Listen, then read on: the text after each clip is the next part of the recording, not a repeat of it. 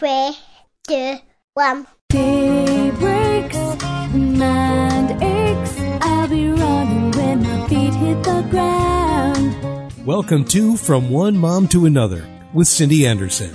I subscribe to the belief that women need women. As a mother of 7, she is versed in all aspects of the triumphs, joys, and challenges of parenting. Tap into your own strengths and trust that you are the best mother your children ever had.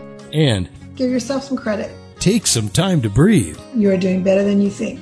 Now here's Cindy. You are all doing better than you think. Hey everyone, welcome to another episode of From One Mom to Another. I am really excited about today's show. The topic is, Hey Mom, what's for dinner? And as usual, my daughter Stephanie Taylor is here with us. And I am really happy to welcome my daughter-in-law, Natalie Anderson, who is joining in the discussion. Glad to be here. Natalie is married to my son, Daniel. They have 4 beautiful children and are the new owners of a collie named Link. For those who have read my book, One Mom to Another, the picture of the sweet mom and her children on the cover is Natalie and her children. This is going to be, I think, a very fun and productive discussion, so let's go ahead and get started. There's a quote that I like by C.S. Lewis, and he says, "The sun looks down on nothing half so good as a household laughing together over a meal." And whenever I read that quote, I just picture this family sitting, Norman Rockwell style, sitting around a table, everybody passing the food politely, all knowing what direction right to pass it, just having wonderful conversation, nobody interrupting anybody. I mean, it's just this ideal setting, right? But in reality, a meal doesn't look like that, right? Like food is being passed, like, which way do we pass it? And it's going across the table, to the left, to the right. If you have a large family, the kids just know when you get a plate of something, you just take what you want. So sometimes the food doesn't even make it around the table. Well, not only do you take what you want, but you keep it by you so that you don't actually have to share it with anybody else. Right. Fight for what you want. There's no handing it to the next person. That's right. So I think we're going to kind of talk about ideal versus reality a little bit. The worst time of a Mother's Day is when we hear the question, "Mom, what's for dinner?" Natalie, Stephanie, thoughts? I quite literally 2 days ago banned that question from my home. I was getting it at noon, before we even had lunch. I was being asked what's for dinner, and I decided I could not deal with the whining and the complaining at 1 p.m. when dinner was 5 or 6. Well, do you feel like COVID and quarantine has kind of exacerbated that problem of what's for the next meal? What's for lunch? What's for dinner? Because we're kind of low on activities and we're not as busy as we used to be. So do you feel like you're getting that question more often and earlier every single day? Oh yeah. Oh, for sure. I mean, we're their short order cooks and they're like, this is actually pretty great. Mom basically lives in the kitchen. The minute she cleans up one meal, she's making the next one. Order up. Yeah, it's the excitement of their day, right? What's for dinner? And if I could just order food, or I just show up at a table and food's there, I would be really excited about it too, or really not excited about it. When I'm going behind there, sweating and sautéing things for an hour to be no thanks, What is your what was your kid's reaction when you said no more asking for what's for dinner? Okay, but what's for dinner? Right. A slew of things. I think confusion was the main thing. They're like, but then how do I know what's for dinner? Right. But what is really for dinner? Yeah. But what? But seriously, what are we going to eat for dinner? It's just rude. You show up and you say thanks, Mom, and that's all you can say. That was the way it was said. That's right. You sit up to the table and you eat it. I banned it as well. The kids would ask me what's for dinner, and I would just say food. Because what your kids don't understand is that might be the first time they're asking you what's for dinner. But if you have more than one child, you're getting that question 2, 3, 4, 5 plus times every few hours by the same, the same day. And if they would just be excited. Right, when I said hot dogs, if they would be like, yay, that's what I woke up hoping we would have that for dinner They never say that. Exactly. It's not the question that's the hard. It's what comes after the answer is given that I'm not emotionally ready for at 1 p.m. Right. Yeah, I made that mistake. You would think this many years into the game, I would have had a few things figured out. But one of my quarantine projects was to buy this little chalkboard with the days of the week on there so that I could put what was for dinner each of those days. And I thought, well, this will solve all the what's for dinner problems. But I forgot that really key component is it's the whining that comes. It doesn't matter how they learn what's for dinner. Right. And let me tell you something else. Steph, I don't know if you remember. Do you remember? But on the refrigerator, I always put Monday, Tuesday, Wednesday, Thursday, Friday, and then I would list the meals. Yeah. So you would look at that. Not you, Stephanie, because you would never complain about dinner. But I mean, not you. But the other children, they see it and they would complain about it. Or if I changed my mind, like if I didn't have what was on that list. Because it looks like blue ink, but really to them, it's like written in blood, like a blood oath taken that, spaghetti is on Tuesday. Right. You're just never going to get out of that question alive. You just really aren't. Well, I really have, when my oldest asks, he is usually pretty pleasantly, like, oh, okay, great. That sounds great. When he first came along, he would eat curry. He would eat hummus. He was eating baba ganoush, and I was on my high horse. I was like, all these moms that complain about these kids, you give them a hard time. Like my first kid's favorite meal is salad. So I'm just winning at motherhood, and everyone needs to do what I'm going to do what I'm doing because it's just working. And then I had my daughter who's now 7 and she's in the 20th percentile. And her regular question is, Mom, is there dessert? And if I say no, she pushes the plate away from her and says, I'll wait till breakfast. Oh, my goodness. And go to bed hungry. And what do I do? Because other times I'm like, yes, there's dessert. You need to eat your vegetables if you want dessert, So then she's like, okay. Mm-hmm. She'll begrudgingly eat whatever it is I'm serving her. Otherwise, it's nope, not worth it. I'm like, crap, I'm not the best mom ever, it turns out. look at the top of that horse like, it was fun. It all lasted. On my face. But so far in my mouth. I'm sorry to every mother in the world. Because, no, she's definitely not. And it's a game, that dinner bluffing game is a game they know they kind of just ultimately win. Because they know that our instinct is to keep them alive. Right. And so, they have almost all the bargaining, cards in their hand, right? You can't starve me. So, too many nights of not making something that I like isn't going to work. You have to feed me at get the sustenance I need. Right. So, too many nights in a row. No dessert tonight. That's fine. But I know I go cave soon. Pancakes are going to roll around here pretty quick. You can't be sauteing every night, Mom. I know your rotation. I know your rotation. Chicken nuggets are right around the corner. I just know it. I'm holding out. Well, that was Eric. Eric was such a picky eater. If it was hamburgers, pizza, or hot dogs, he was all in. Otherwise, he had no use for it. And he just figured out tomorrow's Wednesday. I guess we're getting hot dogs. And I think also, too, the thing about dinner is that it has to happen every single night. And I feel like that's a really overlooked component of why moms hate making dinner so much. I actually really love to cook.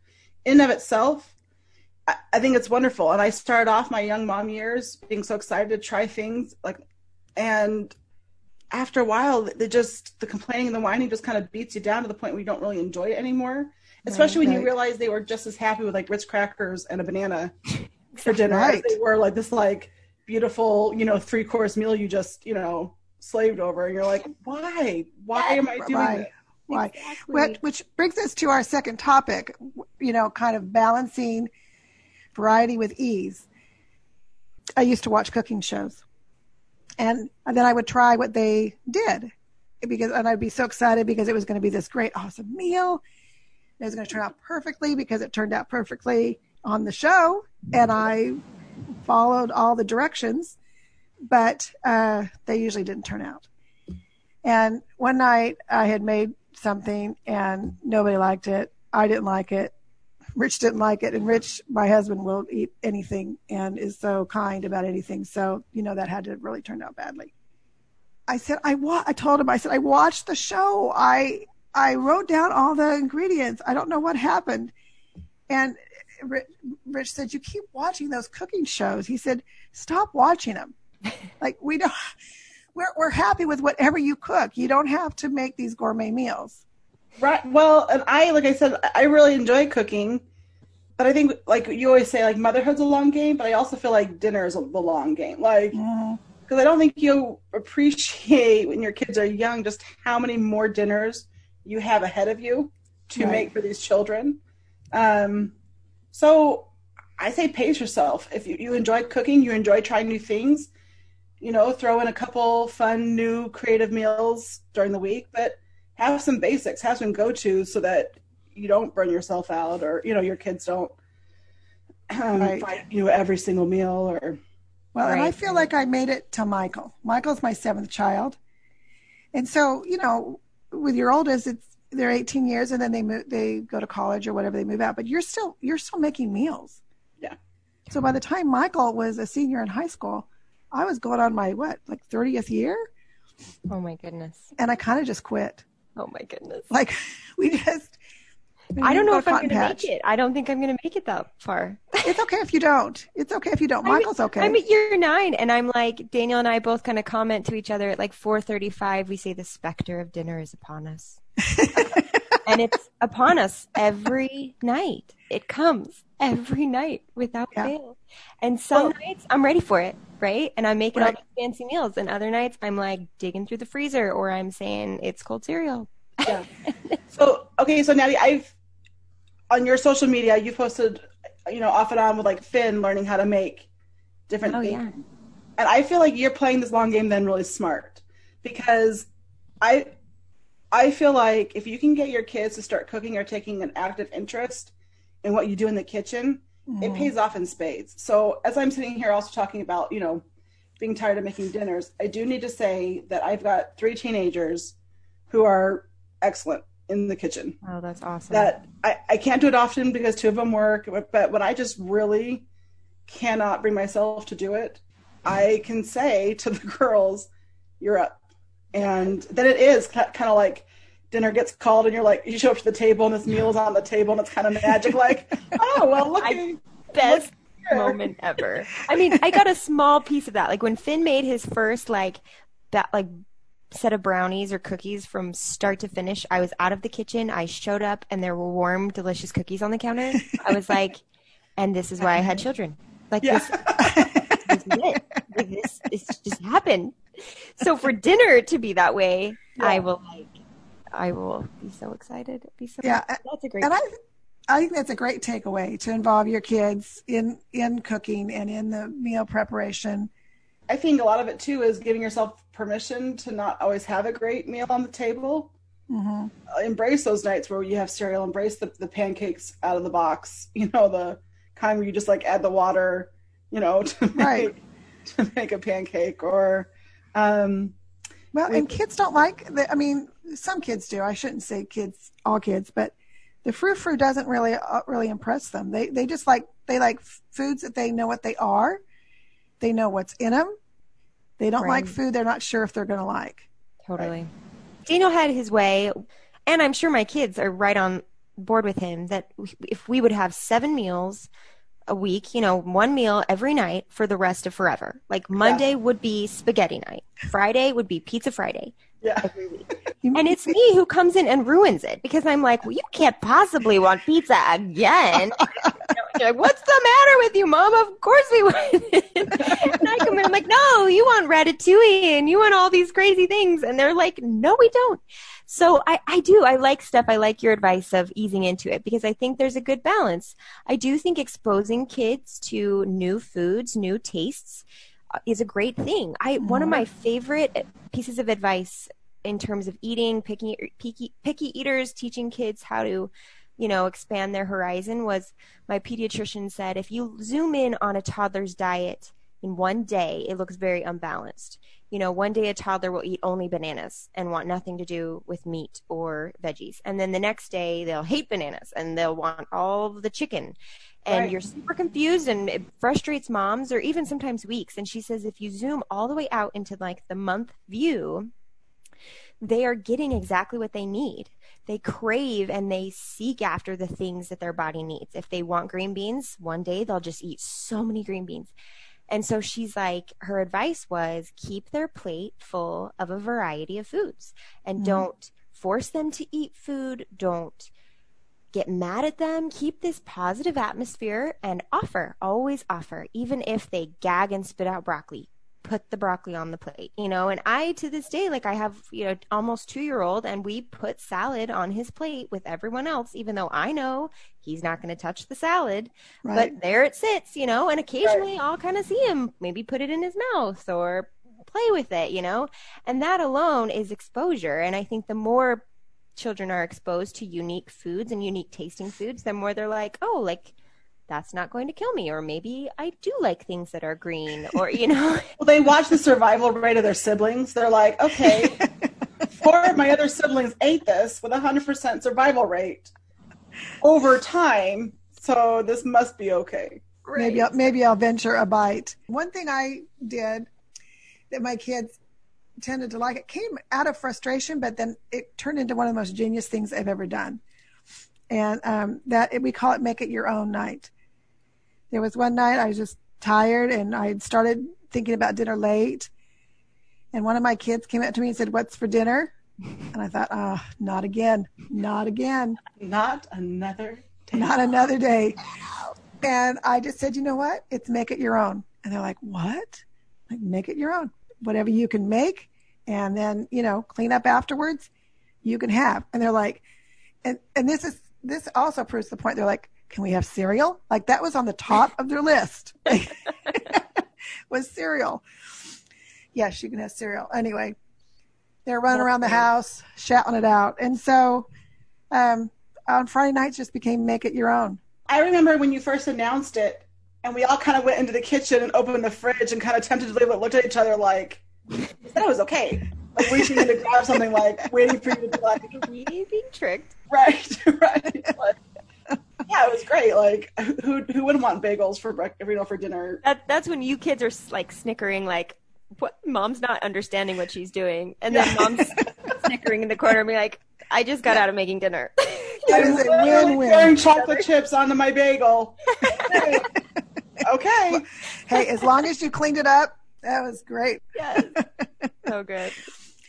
So I think the takeaways from this segment really are, we don't have to do the gourmet dinners every single night. We don't have to put that kind of pressure on ourselves. Our kids don't expect it. On the other hand, you know, there might be times to expose them to new foods, teach them the skills to be able to help in the kitchen, share that responsibility a little bit. But as always, you know, simplify. You know, things don't have to be complicated. We don't need 5 pans cooking on the stove at one time in order to put dinner together. And also, if you enjoy having 5 pans on the stove, that's also fine as well. And I think that's the point. We do what we're comfortable with, and we do, you know, what works for our families. I like that. I think to agree, like being at peace with yourself when some days it feels natural to make something new. And Right. I feel like making something new tonight. And some nights it will be cold cereal. It will be frozen food, chicken nuggets, and whatever. And being at peace with yourself that this is okay for right now, because that's Right. where you're at, and your kids love you, and that and you're Yeah. feeding them. You know. Yeah, that's right. You're Tomorrow giving is them food. another day, and the That's Spectre right. dinner will be upon you tomorrow. Being comfortable with who you are, and not putting undue pressure on yourself. You know, I am an empty nester now, and my kids, when they would come back to visit, when that first started happening, I was always really surprised when they would come through the door. And now, instead of, hey, Mom, what's for dinner? It would be, hey, Mom, can you fix your fajitas? Or, hey, Mom, can you fix your spaghetti? Or whatever it was that they wanted to eat that I used to fix. And I would just be flabbergasted. I just thought, you want me to fix the very meals that you complained and whined about? Like, Well, starving makes the heart grow fonder for That's right. And then I started to realize that it's not the food. It's not my fajitas and it's not my spaghetti, although I do make a pretty mean fajita. I'm just going to throw that in there. They were wanting to relive memories and feelings. And I think that that there are some benefits of sitting down together as a family and eating this food. And I know it's crazy and I know it's stressful and I know all of that. But I found, looking back, that there was some real deep memories that were embedded in my children, as crazy and chaotic as that time was for me, that are amazing. Absolutely. I think that memory is a funny thing. I think that as moms, we can look back and we can maybe see how crazy that one night was and see all kind of the flaws, or maybe I raised my voice. And you know, early on when you shared that quote by C.S. Lewis, I really liked that because I look back at my family dinners and I kind of picture like us quite like passing in the right direction and making happy comments to each other. And I know for a fact that's not the way it is, but for some reason that's how it is in my brain. So we can hope that we're creating these maybe how falsified or, you know, whatever it is in their brains down the road. Well, feelings. And feelings. Right. Exactly. Right. You know, and like you were saying, mom, dinner time is kind of hard because everyone's so busy that, you know, sometimes you don't always have all of your family home at the time that dinner's ready. And so I kind of decided a long time ago that I wanted to make the most of the dinners that we were all home for. So we got this game. I think it's just called Dinner Games. I can't even remember who makes it. But anyways, it's all these little cards, and you just draw one card, and it has a suggestion for a game or like a way to talk about, you know, past memories or kind of getting to know you type things. And I feel like that's kind of helped take our sitting down together to kind of another deeper level. One night we kind of borrowed a scene from Notting Hill where they had to compete over dessert, like who had like the most like tragic story. And there was one day that, you know, we were all just having a rough day and my kids were grumpy and I was grumpy and we were begrudgingly sitting down.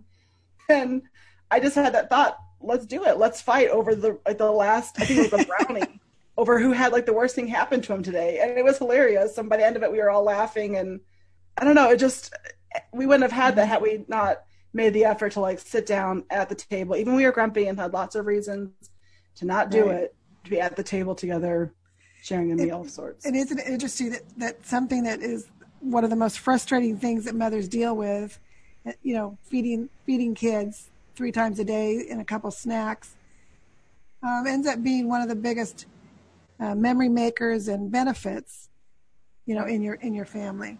Definitely. I love that. I think it's perfect. I think food, you know, as a culture and has a unifying effect. And if you think back to, you know, even from the beginning of time, big events usually have kind of some kind of food or tradition surrounding food with it, because those warm, happy feelings can be created, you know, around sharing food, and it gives life. And it's, you know, so as sometimes repetitive as it feels, taking that opportunity to kind of bond with your family. And today actually was my son's 4th birthday, and every birthday we go around the table at dinner and we each take a turn sharing what we love about that one person. And really cute. You know, even in a kind of some crazy household, my 4-year-old sometimes gets lost in the chaos because he's just kind of a go with the flow kid. So to have every person look him in the face and give him a compliment meant a lot to him. And I think it just sometimes it slows us down and it makes us look at each other in each other's eyes and share experiences. And I think this is a great opportunity too to like discuss some problems even in you know, that maybe someone is having at school or with friends, and then siblings can help and they can give advice and they can talk through problems together. And I think it's a great reminder that we're like a unit and we're on the same team. I like to remind my kids sometimes, like, you're on the same team. You know, you're Right. fighting, but you're on the same team. The world is crazy and people can be mean. You know, let's try to be on the same team. And I think dinner time is a great time to renew that bond and be like, you know, this is a little bit of a tangent, but even growing up in high school, you know, we would have team dinners. Like before games, we would get together and we'd share a meal together. And it was bonding.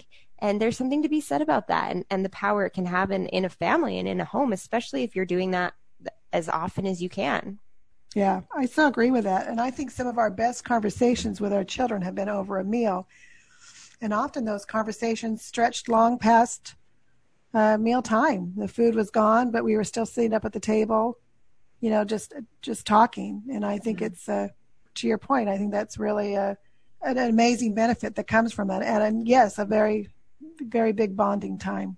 I even remember, you know, if you or Dad wanted to talk to us about something, even, you know, if it was a little bit harder or you wanted it to have, you know, a special feel to it, we would go out to dinner. Or if it was late at night, Dad would pull out ice cream, you know, just that. Right. There's that it's an anthropology term called commensality. It's the good feelings shared and felt, you know, when sharing food with each other. And I think that's kind of a backbone of family life is opportunities, whether it's nightly dinners or birthdays or however your family can make it work is really essential. So at the end of this, are we saying that the hassle is worth it? Oh yeah. In the long game, maybe not in the micro, maybe not the micro picture, but in the macro. At 10 o'clock at night when my kids are sleeping and peaceful and sweet and the kitchen's clean and the oatmeal's over. Oh, yeah. Ask me at Totally like 5:30 with sweat running down my face and kids crying at me that they hate whatever I've spent an hour making. I don't know. But right now, yeah. Oh, yeah. Right now. So true. But I promise you that there will be a day in the future when your children come back home for a visit and will start asking you for all those meals you made that they told you they didn't like. Hang in there.